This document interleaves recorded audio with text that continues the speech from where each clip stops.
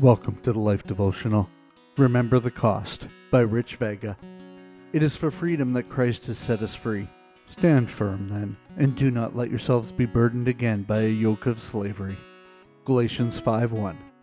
A slave, released from years of bondage, wouldn't need to be informed that it was for his freedom that he had been freed. He'd never go back to that bondage. Amazingly, God must remind us that we have been set free to be free, and warns that if we go back, Christ will be of no value to us at all. Galatians 5:2. There's always a cost in being set free. Those forgetting this soon fail to appreciate what they have been given. When God left his throne, he came to set you free.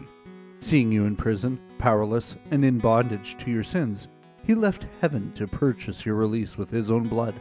Be very careful to remember the cost of your freedom, or you may drift back into slavery by subtly seeking approval from God for your good works, forgetting that it is his work alone on the cross that justifies you. Or slip into longing for the old world and its lusts, forgetting the yoke of bondage you were in. 2 Peter 3:17 states, "Therefore, dear friends, since you have been forewarned, be on your guard so that you may not be carried away by the error of the lawless and fall from your secure position." Remember when you first believed and how precious he was to you at the beginning? Never forget that it was for freedom that he set you free. A prayer for today.